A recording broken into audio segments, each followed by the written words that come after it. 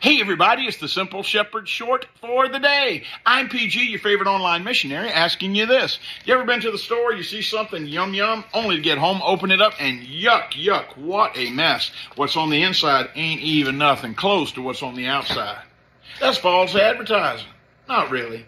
Everybody understands, no matter where you are in your world spiritually, this is a representation of what is on the inside.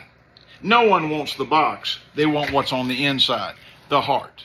In the same way, the world needs to understand. Being a Christian can be messy at times. Things don't work. But with Jesus, things start to take form. Things start to find its purpose, and we're sealed by the blood of the Lamb.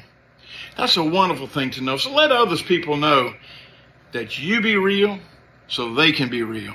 For Jesus is real. God is great, and He's better than that.